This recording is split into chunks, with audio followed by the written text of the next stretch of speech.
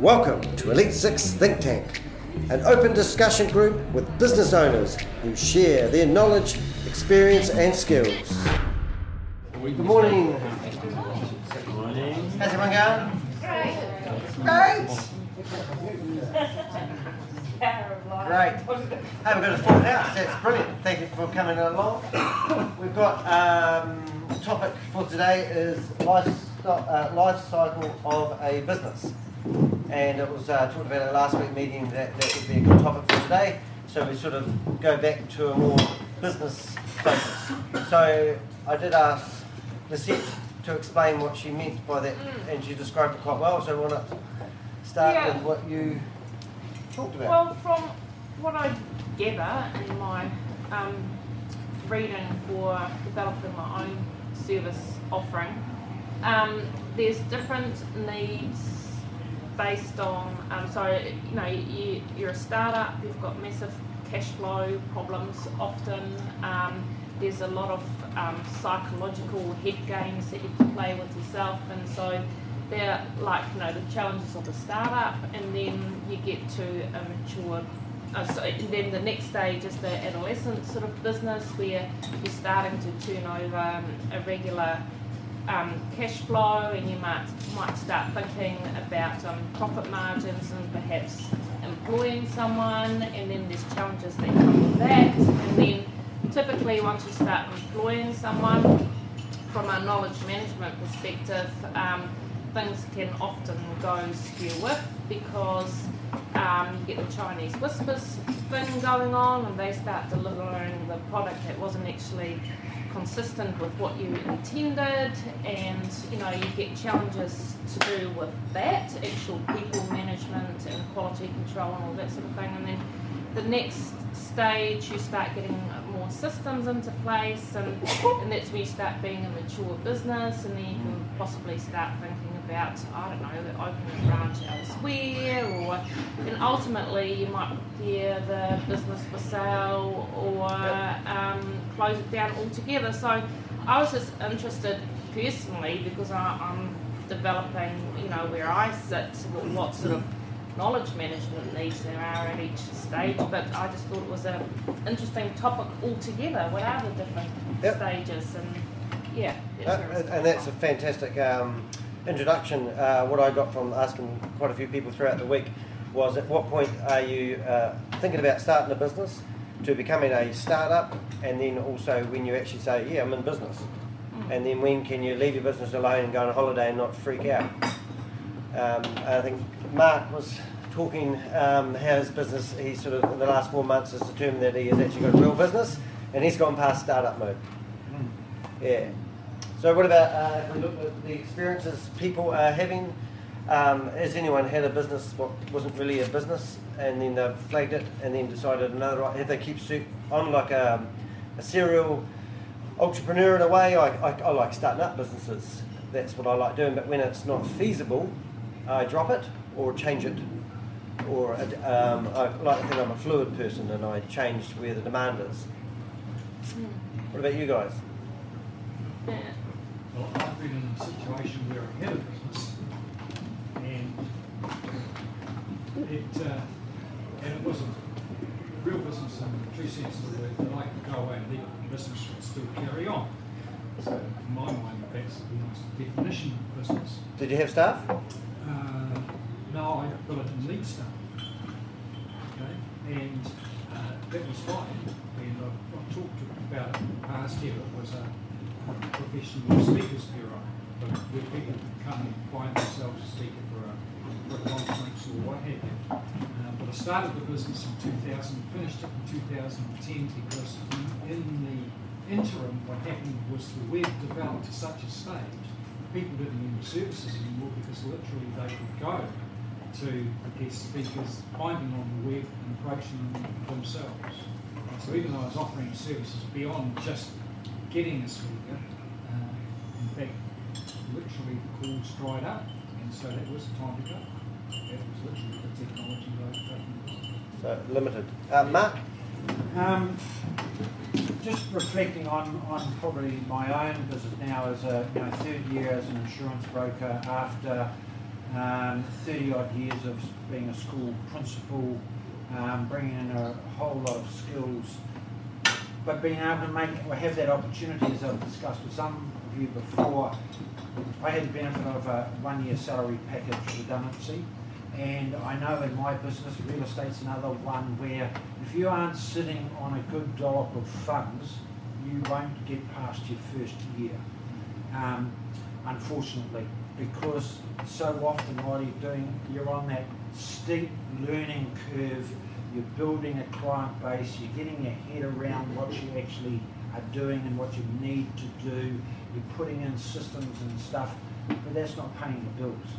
And after a period of time, you have to make that judgment call about, is this a sustainable business? Often it is, but unless you've got that cash injection or something out there to keep you going through that initial lean startup time, it will fail. And tragically, through the people I've seen sitting around this table and other in our Elite Six, people have come and gone. What's it going? Come and and they're deeply passionate people, they're personable, and they have all of those attributes. But sometimes, and I know Danny's mentioned it, you actually as an outsider do wonder whether their business is sustainable to the extent that it's going to provide a living income for them anytime soon. And that's always a bit of a tragedy, and we've seen that in other people. Cool. Sam? I've been mainly in startups most of my life, from gold mining to property trading. But and you're right about having the cash injection. I always wondered why your bags were so heavy. It's all gold, and it's fascinating. I've been lucky enough to be able to get that cash straight away to be able to get going within gold mining and property trading. But one of the big things I've just seen recently is a friend who set up a business where he got given a bit of machinery. The last 7 years he's been working out how to make it go to convert waste plastic into fuels. And just recently he's, in the last 4 months, put together a full board of directors, and with that they've just generated their first cash, or they've sold shares, got their first 300k. Last week, this week is his first week that he's been on the payroll in 7 years, and it finishes off it's a peer review, independent peer review being done on it by a massive big company in Australia on this bit of machinery that they say it's going to be valued at $20 million in 2 months' time. How did he sustain himself for 7 years? He's a tiler. Cool way. And he's been working it over the weekends and at nights, getting up at 3 in the morning, studying petrochemical papers and all sorts of stuff, and can walk the talk in front of these big boys that are coming over. They've come over from Australia. So and has developed the actual machine that will do it. Well, he's worked out how to work the machine. He got given the machine, actually. Yeah. So it's not just a concept drawing, is it? It's reality. They've already sent samples to labs to get it all checked, and they're just double checking things. So it takes a long time, that first stage, potentially. But then within 2 years, they reckon it's going. There's board of directors, which is some big high-powered people. They're saying easily going to be hitting the $2 billion a year income after expenses. How's his tiling? Yes, gone instantly. Last Friday was the last time he put the tools down, and that was it. The worst thing I've heard people say to me quite often is, I'm going to take a leap of faith and start working for myself. I've known a couple of people who borrowed mum and dad's money and haven't really done a feasibility study before they're starting a business, and then they wondered why their business hasn't worked. But the fact that Tyler guy had an income and he carried on working, then he had his bread and butter. You've got to sustain yourself. And the board of directors have seriously helped them out with the planning in advance, with all that. They're big people, so yeah, it's good. Other people's experiences, have you got one, Ashley? It was just interesting what you were saying before, and it made me think about how the graphic designer who created my website, I think he's a year younger than myself, he's 25, and he's one of the few people that he's creating a game which is going to be funded by the New Zealand government because it's looking at diversity within, I guess, the gaming community and his characters he's creating.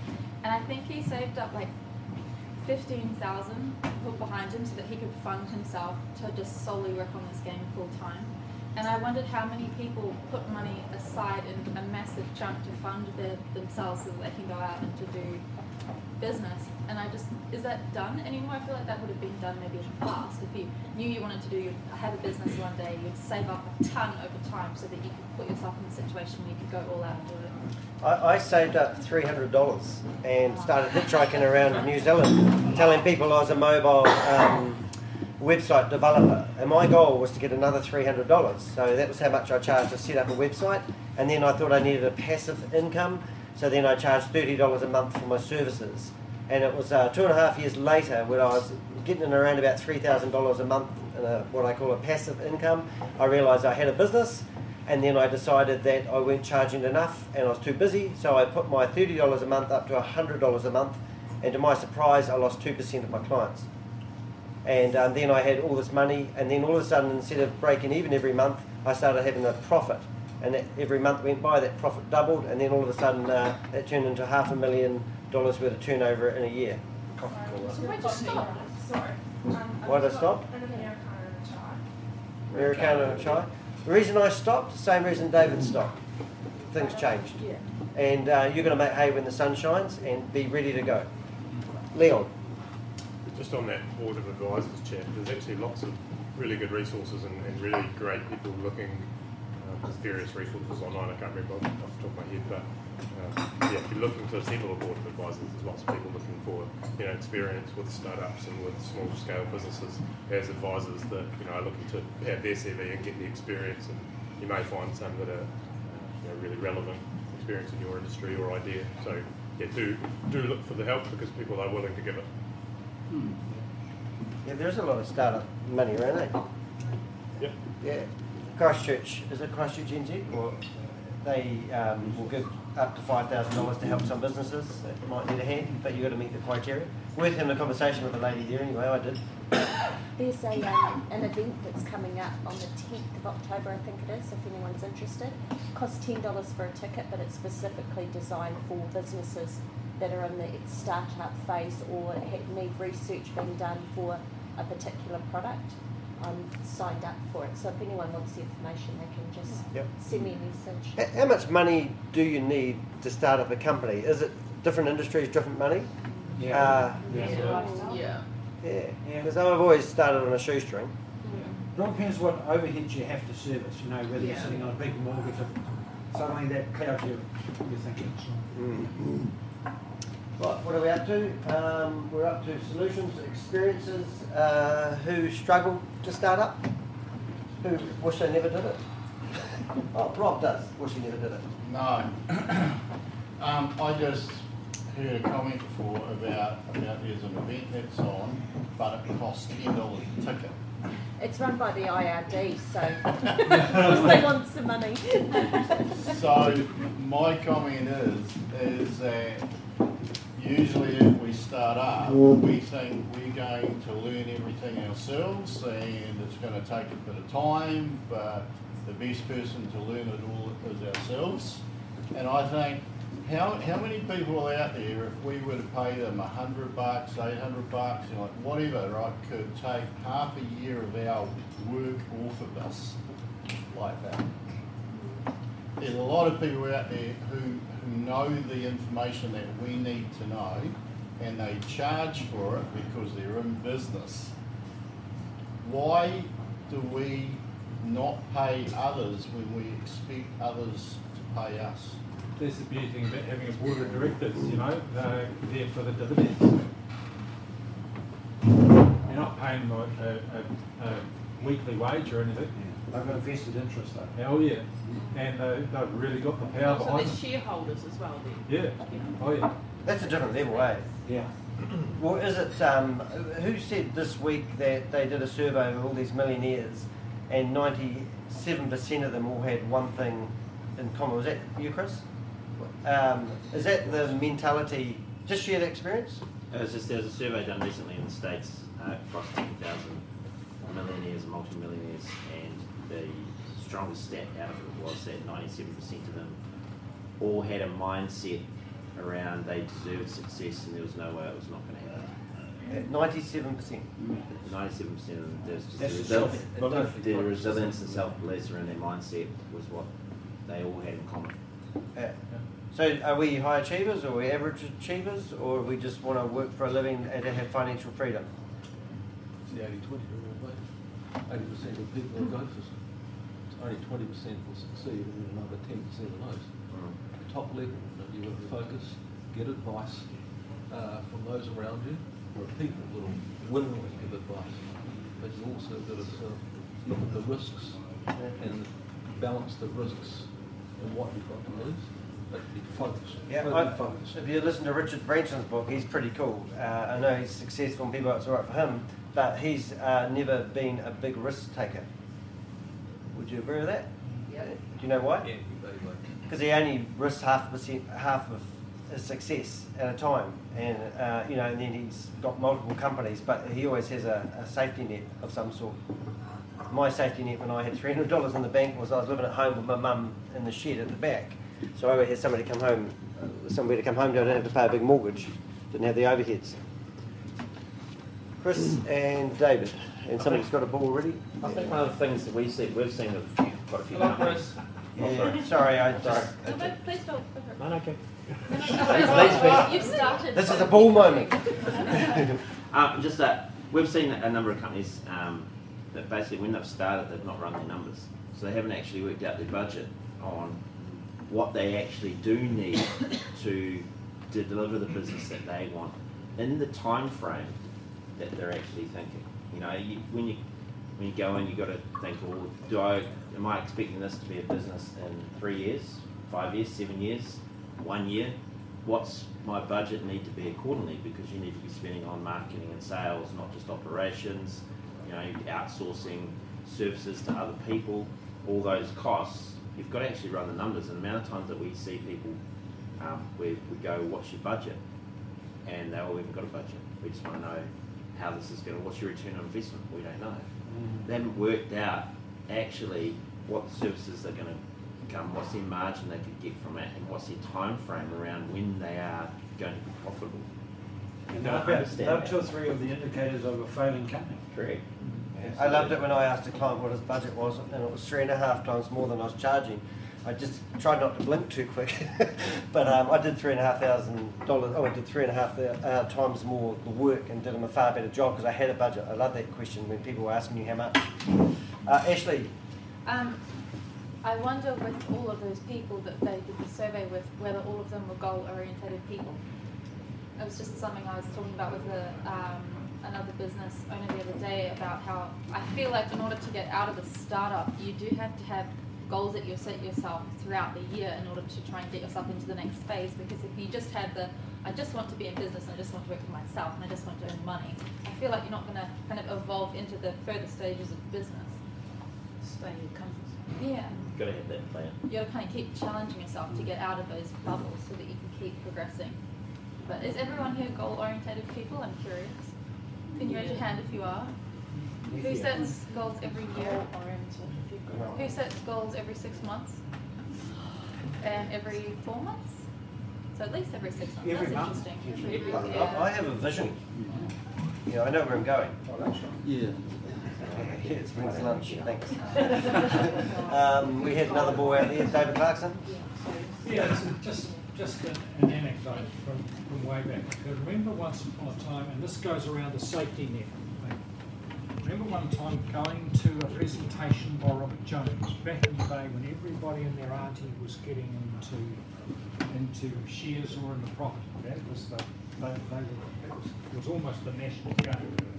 And I can remember him saying to this group of people, if you're going to get into property, then the thing you've got to ensure is that you have your base covered.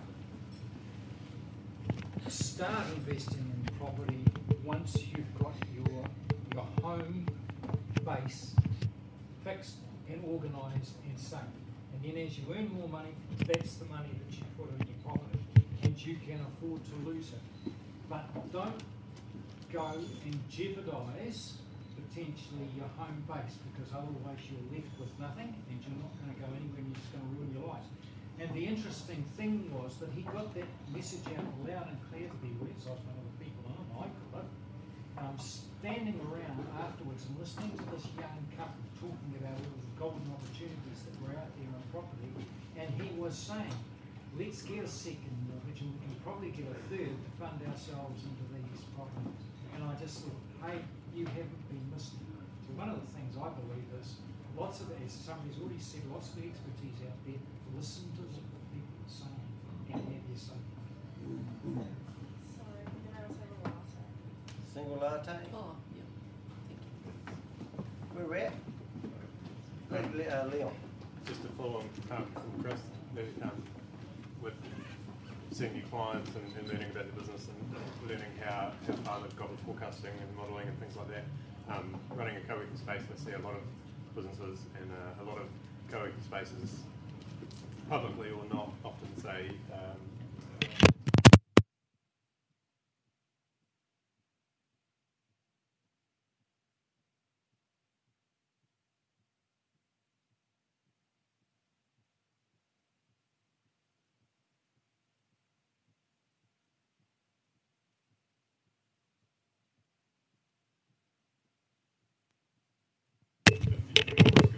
definitely, that safety net of having a house.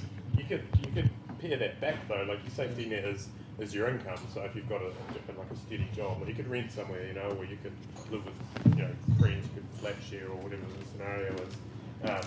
I know a bunch of people when I wasn't one of them, and I could have seen a scenario where I did this, is they just bought investment properties first, and they were able to find ones with good high yield and all the rest. Whereas I spent years toiling, renovating, and getting that safety net for myself.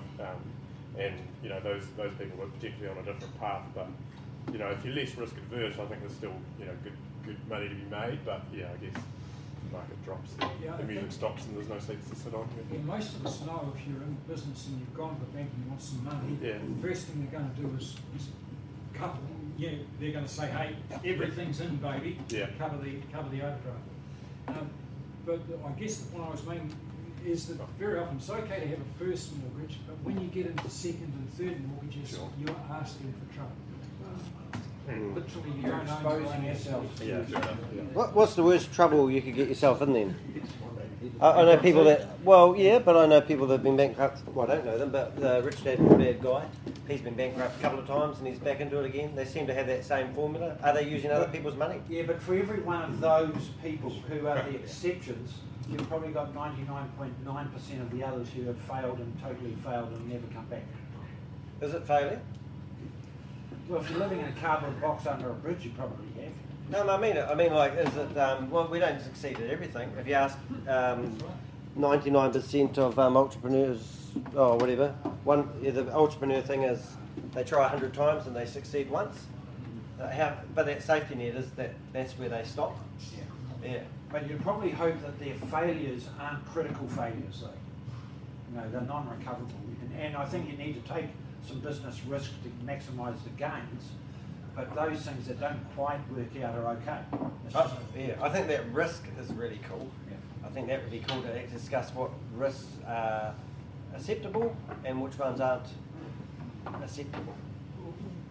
Yeah, just a really quick comment. With bankruptcy, it goes bigger than just the person being bankrupt too. You've got to include the social costs of all the people that were probably shafted as a result of the bankruptcy. So I don't think it's, particularly cool thing to do. These people that are repeated bankrupts, I don't think they're heroes at all, because it goes way wider than just them. I agree with you because and that was one of the things that virtually happened to me. I got done with a construction company, and a whole lot of distributors around the countryside did as well. A couple of them topped themselves because they lost everything. Don't get to know Sam. And we lost everything, and I spent 8 of the last 10 years paying the last of it off. Good on you. At least you did.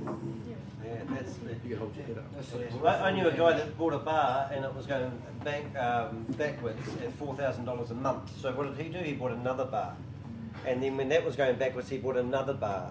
And eventually he was $400,000 in red. And he said, oh, well, you know. And I go, I knew him really well. And I couldn't believe he did that. And I was speaking to somebody who was a Rotarian actually telling me that he had a $15,000 orange juice bill. And he said, should I take him to claims? And he's going, no, don't waste your time, I'm not going to get money. He said, but I am, because that guy will do it to other people, you know. Yeah, it's, Yeah, I don't, you know, Yes, it doesn't sit come well. back. Just touching back on what you're saying about goals and stuff. I think it's really important for any business you know clearly what you want your business to be. So people talk about their 5-year. What's your 5-year goal for your personal stuff? I hate that question. I know, right? But what's your 5-year goal for your business? I hate that question too. What is it you want it to be? What should? Because if you think about your business itself, it's actually an entity in its own right. It's not. It's greater than you. So it's almost like a baby. You know, what do you want that baby to grow into? And if you don't know what you want it to grow into and where it should head, then it's not actually going to go anywhere. It will just kind of bumble along, and you might strike it luckily and get something, but if not, it's not going to go anywhere. You have to have that clearly defined pathways thinking, well, this is where it should be. We're going to be an international conglomerate with staff around the world in the next 5 years. Well, how about this? I'm in the business of selling franchises. That's what I bought. And now I've dissolved the franchise and I run meetings. But if I stick to my vision, I would have probably regretted where it was going, because I had to be fluid as well and willing to change. So what's the new 5-year goal for you? Oh, I wouldn't share that in public, because I wouldn't know how to describe it in 10 minutes, because it's multi-level, isn't it, in a way? but you have got some. Ladies first, mate. Sorry about that. Yeah, I do have, yeah, I do have goals, but well, I do have lots of goals actually. Yeah. I'm trying to create a business that has a passive income, and I haven't probably got the terminology of that quite right, because I still have to work for my income. You have to be present at all times. Yeah, and that's where it didn't quite go the way I thought, but you know. Yeah. I was thinking, you see people sometimes who they're in love with the idea of their business, but it's not working because it's not what the public wants. But it's, I don't know if you ever watch those like business makeover TV shows where someone goes in and transforms the business, and half the time the business owner is the one that actually didn't want the transformation. It's everyone else around that person that voted that person needed the most help. And it's like, at what point are you trying to, like, you're starving yourself for this dream that you have for something that you want when it's actually killing you, but you don't want to acknowledge that or recognize that. Put them in front of Dragonstein. Yeah. I always put every idea in front of Dragonstein, because they'll pull it apart.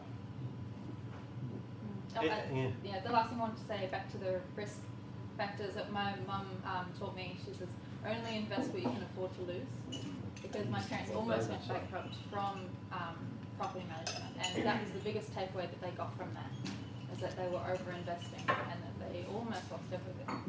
But that's something that I've learned, and yeah, something that I try to withhold myself. Thank you. I think Leon is next. Leon, sir. Nigel. You asked the question before, at what point do you know whether you're in trouble or not?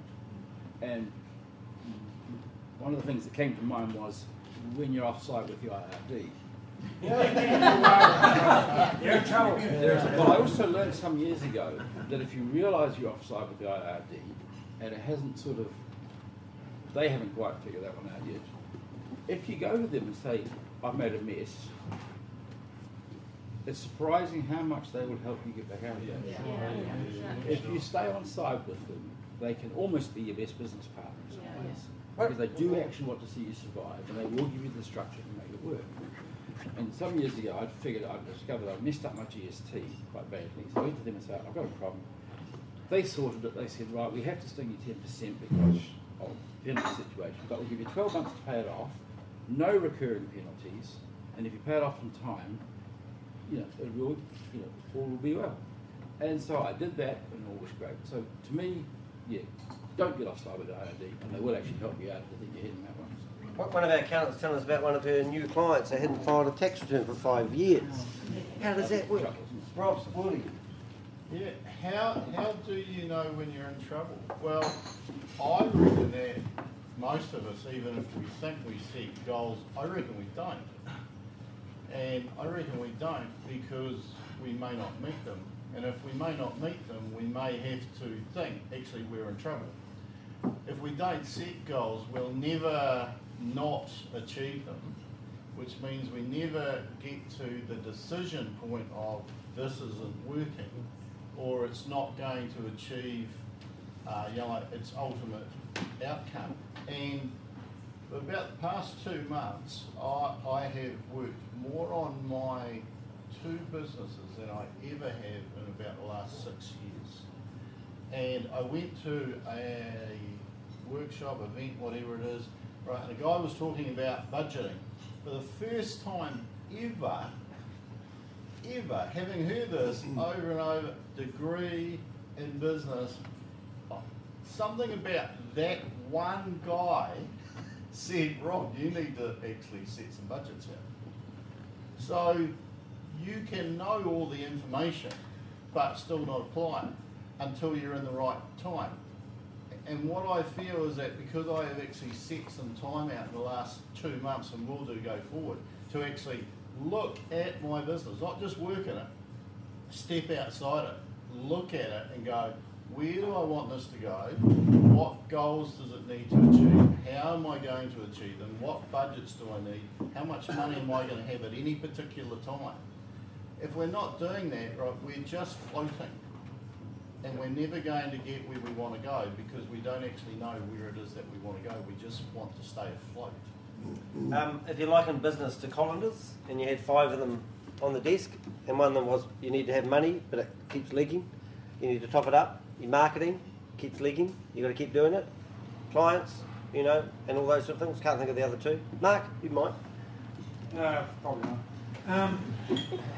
Picking up on what Robert said and Chris, I think one of the key parts in terms of determining the life cycle of a business is around that risk and risk management, because that's the thing that hangs in there all the time in your own life around that.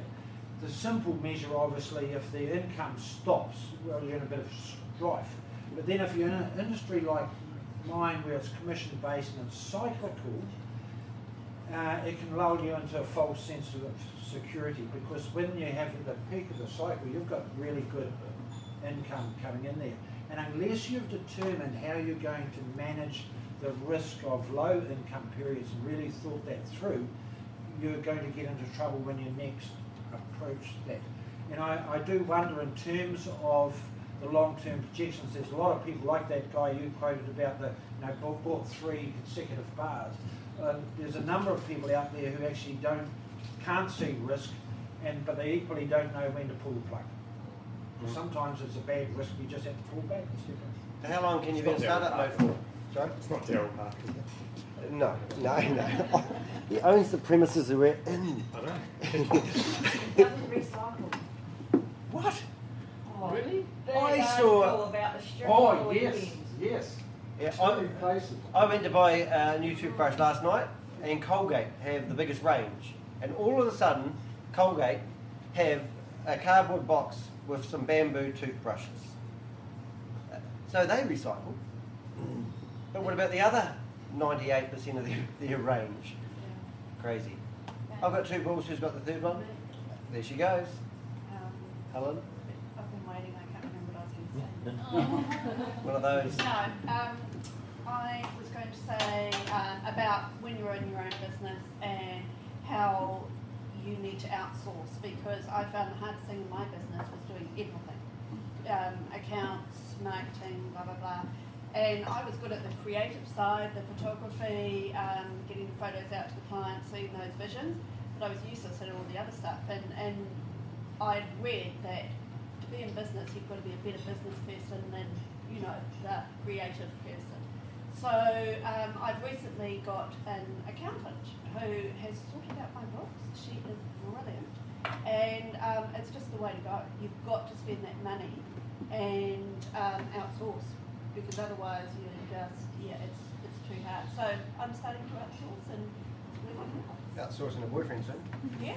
Great. So is that a sign of maturity then when you start? Yeah. I want to probably discuss that more in depth after David, actually. I was going to say, it's really interesting because part of this whole life cycle of our businesses is about what the business looks like in terms of the structure. I think a very good friend of mine, he started off in business, in his own business, in an artistic area, and he started off by himself first, and then he brought a couple of the guys that will work with him as he built the business in as shareholders. And so that was then the way that the business operated. Then he went along for a bit, and the business got reasonably big and was bought out by another business. He remained the business manager and what have you, okay? Then, and he was happy with that because that gave him access to more capital, and that meant he could expand what he was doing and do more of the things that he enjoyed doing around that particular area. Then he went on, and the business that he sold it to then decided that they didn't want it anymore, and so he bought the business back again.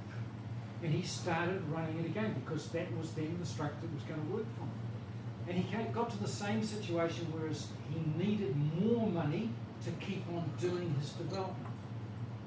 And as a result of that, he pulled in outsiders.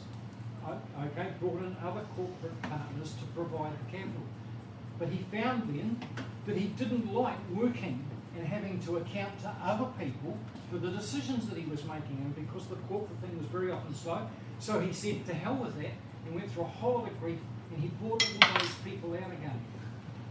And what I'm saying is that basically your businesses can be fluid. The form that they see themselves as you see them at one particular point in time doesn't necessarily mean that that's the way forward for you, and there can be other solutions.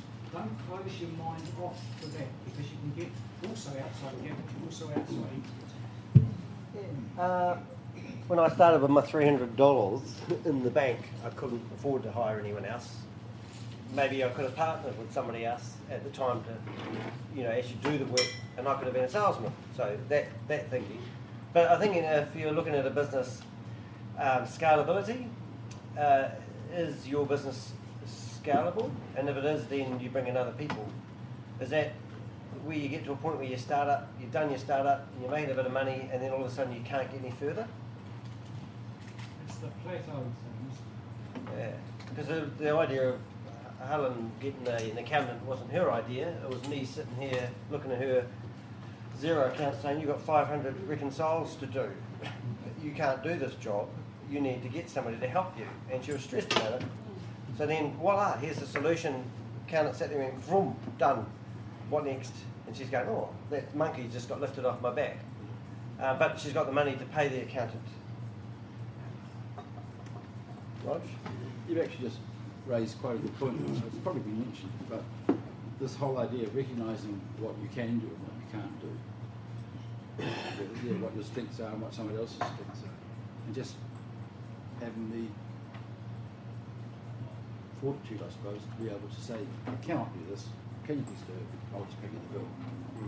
Okay, so why don't we start a company today and use everyone's strengths in the room? What would we lack? Morals. No, true. And that's where I wanted it to go. Because there will be other problems that we have to face. We have to face one person's after the money, one person's after the lifestyle, one person doesn't want to work on Wednesdays. Nobody around this table wants to do the employee job. Do the stuff right from the That's very good point. Yeah. So what would we start, just out of curiosity? Well, we can't I'm thinking of because brothel. we wouldn't There'd be a really chaos. establish. I've got the pills for the immorality. This is why I was talking You've about. got a tail light? Yeah, I do. What I was talking about earlier on, he's licensing everything out, doesn't need employees. Is there people who want to get involved in that? Obviously there is. Yeah. How do you find those sort of people? Well, they're councils. Yeah. Secretly, I'm hoping one day somebody comes along and goes, I really like Elite 6, you know, here's $1 million for it. And I'll go, oh, no, I really like what I do for it. And I love people. And I'll say, yeah, it's not about the money.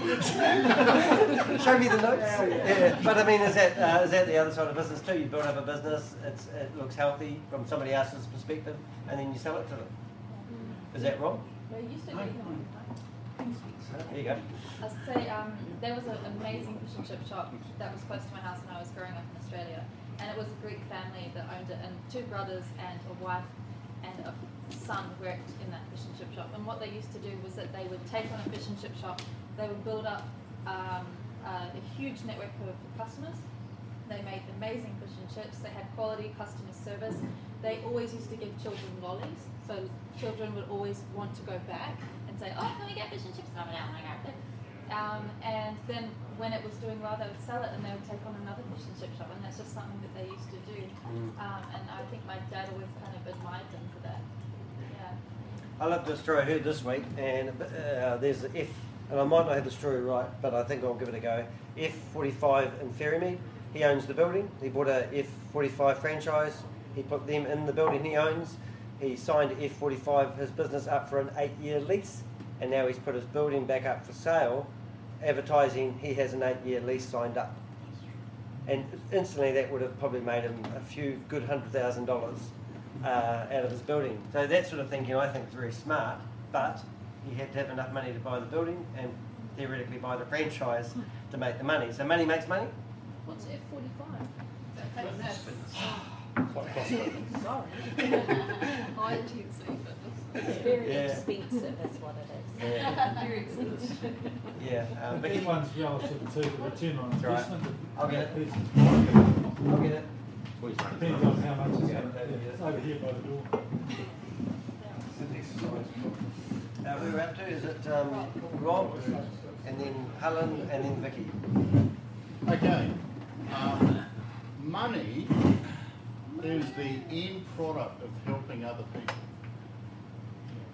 So if we're not making any money, we're not helping enough other people. Simple as that. Otherwise, they would be buying our product or our service, and more people would be doing it. So if you don't have a goal to be a millionaire, maybe you should, because if you're reaching profit of $1 million, you've helped a lot of people along the way.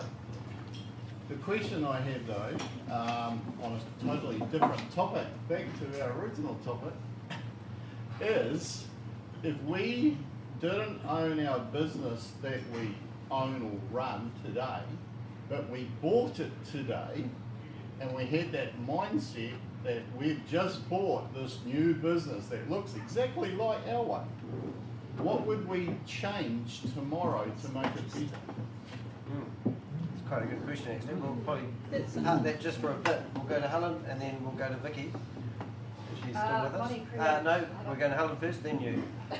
Right. Go back to teasing. Touching on what Jamie said about selling the business when you're at a point where you're making a decent amount of money, one of my online schools that I'm running is doing really well, and Danny has suggested selling it, and I can't do that. I'm like, I can see that money coming in, and I'm like, I'm at a point where I can see it continuing, and I don't really want to sell it. It's for sale. It's for sale. Are you sticking there? So it's, you know, we're at that point where you go, yes, I'll sell it, and you know, reap the rewards, or you keep it and you keep going. You know. What do you want it to be? Your goal was, if you did sell, what would you do with the money, and could you probably do invest that it twice? into another business, because I want to get a few more of these. But you need to grow the other business to be equivalent to that, and then you can position yourself. True. And do you need to sell it to get money to grow the other business, or can you leverage the business you've got? Yeah. Can we just open a wee can of worms? Vicky, if you're with us. Money creates money is a really interesting concept. There's a new business that started up. I have a small tourism business, and I've got two actually. And one is accommodation, and the other one is taking tours on the Banks Peninsula.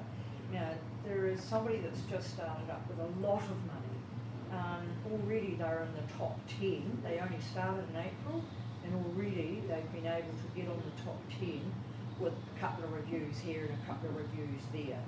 So, so obviously they've bought their way $150 a month to be in that top 10, and that's what money, and so they will just keep creating money.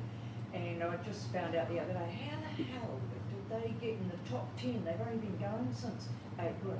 Right, what is the top 10 things to do in Christchurch, Canterbury?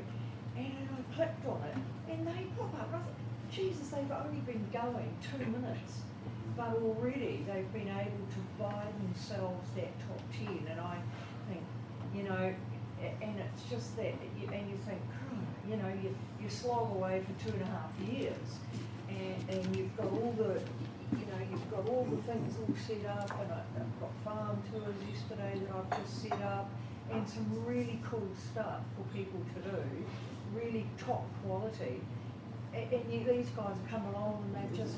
Do you know what they probably did? They hired a marketing department. Yes, exactly. It's valuing the advertising dollar. It is. And the difference probably is that they've come into business going, our goal is within 12 months, we're going to be in the top 5 companies, and therefore when they've worked out their budget, they've then poured X amount into marketing and sales purely for that goal, because ultimately that's what's going to achieve that quick win of getting visibility, will be money in marketing and sales. There's just no other way around it. Organically you can grow underneath it, that's a longer term play, and that's a stronger play, but to get straight away, and so they've got that business goal where they want their business to be, and so in 12 months we want to be here, so to get there, these are the numbers, my return on investment, this is what I need to spend, and they've allocated that budget accordingly into a marketing and sales department to achieve that. I didn't realise that you actually could pay to be in the top 10. I knew that you could pay to be kind of higher up. If you gave everyone here $50, we would all write you a review. Because that's what paying does, isn't it? Yeah. And if you said, hey, you guys, hey, you know my business, search for Araki Tours, close enough, and give me a tour, they all go out here and do nothing. But that's what advertising dollar does. Yeah. It makes people do things for money. Yes. And that's the reality of it. Yeah. The next thing they'd ask you, what do you want me to say? And you go, oh, we did that here one day, didn't we? Yeah. Yeah. No, really good stuff, guys. We've got 10 minutes left, and we need to sort of think where we're at. And we had Stephen. Yeah, just following up on that, quite a while ago I got commissioned to do Bully Hayes restaurant in Akaroa. It was a fish and chip shop. And the client said that he wanted to be world famous. Now, the day he opened Bully Hayes world famous restaurant, that's how he advertised it. So he was world famous from day one. And everyone that went past, you saw everyone looking up world famous Bully Hayes, and they were wanting to go in there. And that's how he marketed it. That's brilliant. And I thought it was very clever to be where he wanted to be immediately. I've got press articles of myself as New Zealand's leading internet consultant. And somebody challenged me on that one day, and I said, there's no industry as internet consultant. And I feel I am the leading one. And until I'm proven otherwise, we're off. So 6 weeks later, I had all these articles from the guy who thought he was the #1 internet consultant writing about me. It got me quite well known.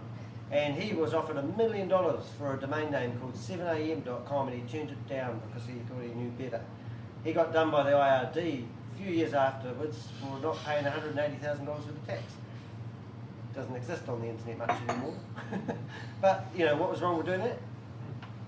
I'm not the leading one, but I think I am.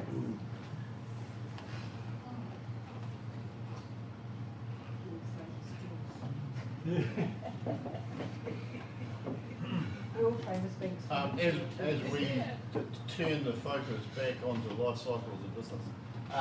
Thanks, Rob. You're so focused. I think there's actually 4, aren't there? You know, is that right? There's the start, growth, mature, and decline. Don't quote me on that. What about the thinking about it What first, about before you start? I wouldn't growth, start before I knew what I was doing. Well, it was only 4 stages. Yeah. Well, we all assume that I'm right, and I could argue that quite strongly. So, maybe it's an idea to have a look at our own business and say, okay, right, so where on that scale are we? Because if we are at the mature level, which could be construed as our earnings are steady, they're not increasing, the scope at present is not that we can expand upwards, sideways, or whatever. Perhaps we might want to have a look, if we are at that steady stage, can we actually expand upwards or outwards?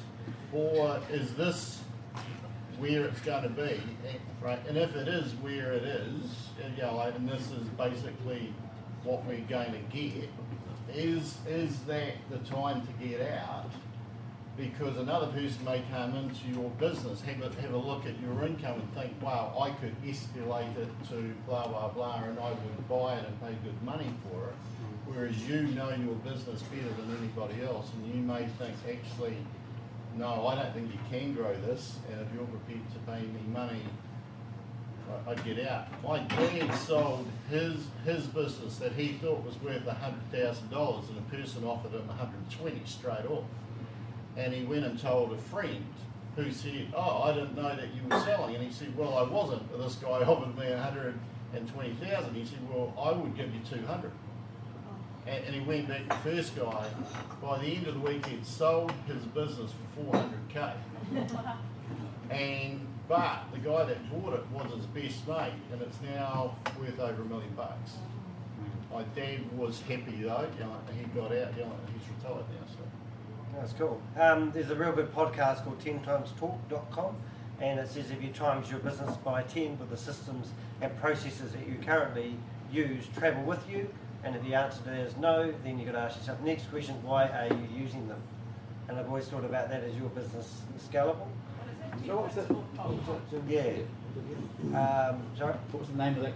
We'll have that on the thingy too, but 10timestalk.com. Sean? Regarding to the stakeholders, I mean the 4 stages. So,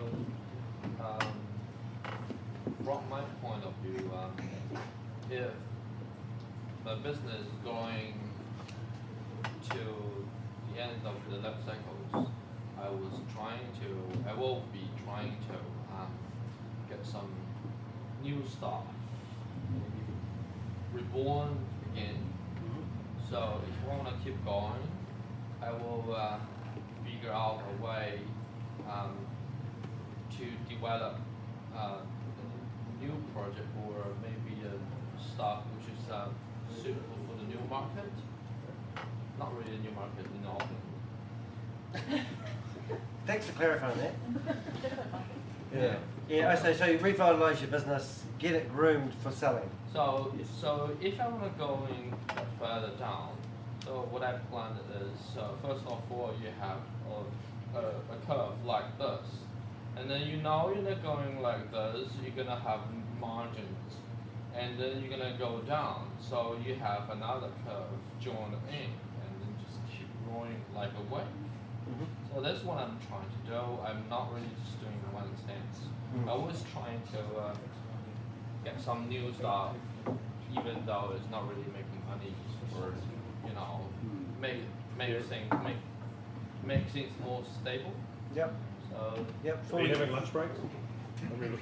Yeah. Just no. He's going to have lunch breaks. That's his new thing. We want to know your timetable for lunch breaks. We've got 5 minutes left. I got a sandwich. Sandwiches. Yeah. Last one, then we'll go into takeaways.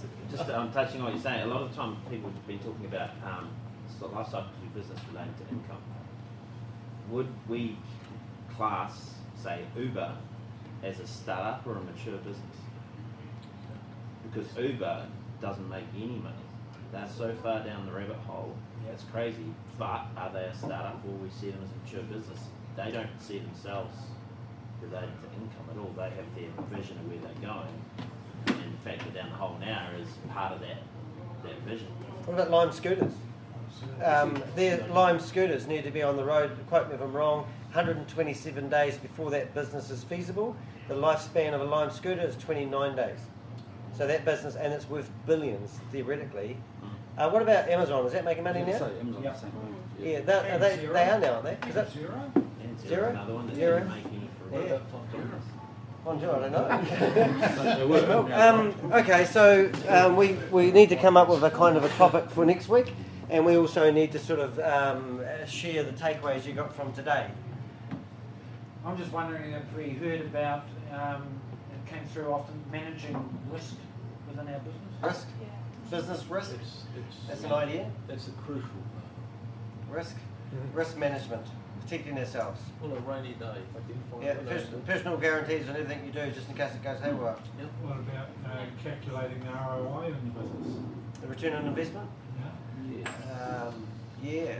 Are we up to that level? I mean, that's a funny one. I mean, like Rob was sort of saying, we're too scared sometimes to actually look at the figures, but it is really important. And sometimes it's quite rewarding. I've just realised that the blue line in Xero is better than the grey line.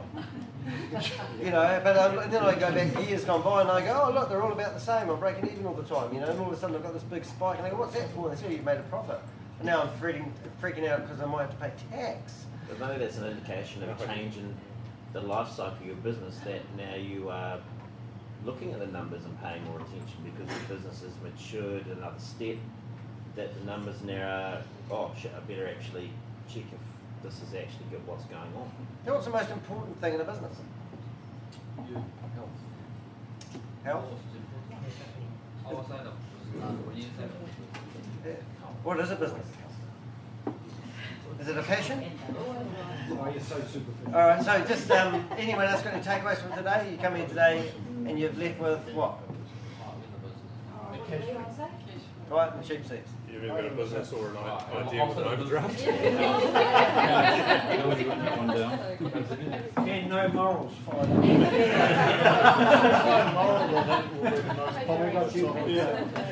So you don't have to have morals in business, is that what we've really got?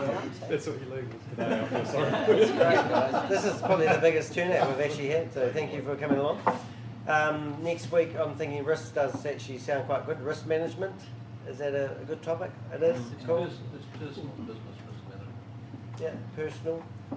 Take Yeah. one from today. Sorry to jump in. Yeah. We'll just go to Leon if we can listen to what Leon says. So this is really Woo! Whoa. Still my time. My time. I was just reading the board, trying to think about some of the takeaways, and I really liked what you said about bankruptcy piece actually affects so many more people. Like, you often, you know, serial entrepreneurs and the level of failure is different, you know, for people trying something and pivoting rather than like the critical failure where you hear of, you know, it affecting multiple other businesses. It's a really, Social entrepreneurs don't sit well with me personally because they're using other people's money for their idea, but they're not taking the risks. But serial entrepreneurs, I would call myself a serial entrepreneur, where I start up one thing after another. Yeah, it's a good differentiation. Yeah. So are we risking other people's money or our money? Could be part of the risk conversation next week. I think so. I think it's quite good. And we'll see if it turns into return on investment. Because I don't know what that is. I like what you said, Rob, too. What did Rob say? We like that Rob said what? This will be good. I've just gone blank, but... It was good though. Good job, So Rob. return on investment was to set up on how you would sell it. So you would sell your business on the return on investment it is made. Okay. Which Yeah. actually, so that, you know, the buyer, you know, all right, well, this is profitable to buy it. Well, should we use Helen's business as an example so we can tell her what it's worth to sell it? Because it could be, we can put it on the market and I get a new car, maybe. You've got a new car. Yeah, okay, don't worry about that. In case you haven't noticed, I have got a recording device here, and I just wanted to try something new. So yesterday I actually set up a podcast for Elite 6, and I've got a new recording device coming along, and I just wanted to see if we can capture some of this, what's going on in this room. I won't be using it anywhere else, but with the podcast idea, I actually thought I might actually do a few one-on-one interviews, or if you're keen, I'd like to get 6 people together and have a different type of discussion in a round room and just see where that went. I think this is where I like technology going, and it's quite exciting doing something different. So if you want to listen to the podcast or go through the notes, hopefully the recording we've done today is good enough quality. But you can find it off Elite Six's website called Podcast. And that's it. I'd really, you've got a massive amount of business people and inspiring people in your network. You're Not many. Interviews. Sorry. Two or three. I'd love to hear you interview them. Like even just a conversational thing, There'll be some unique stories, even around a table. People's backgrounds are actually incredible. And the amount of people who have had different hats always blows me away. Right, go home, make some money. Let's be careful out there.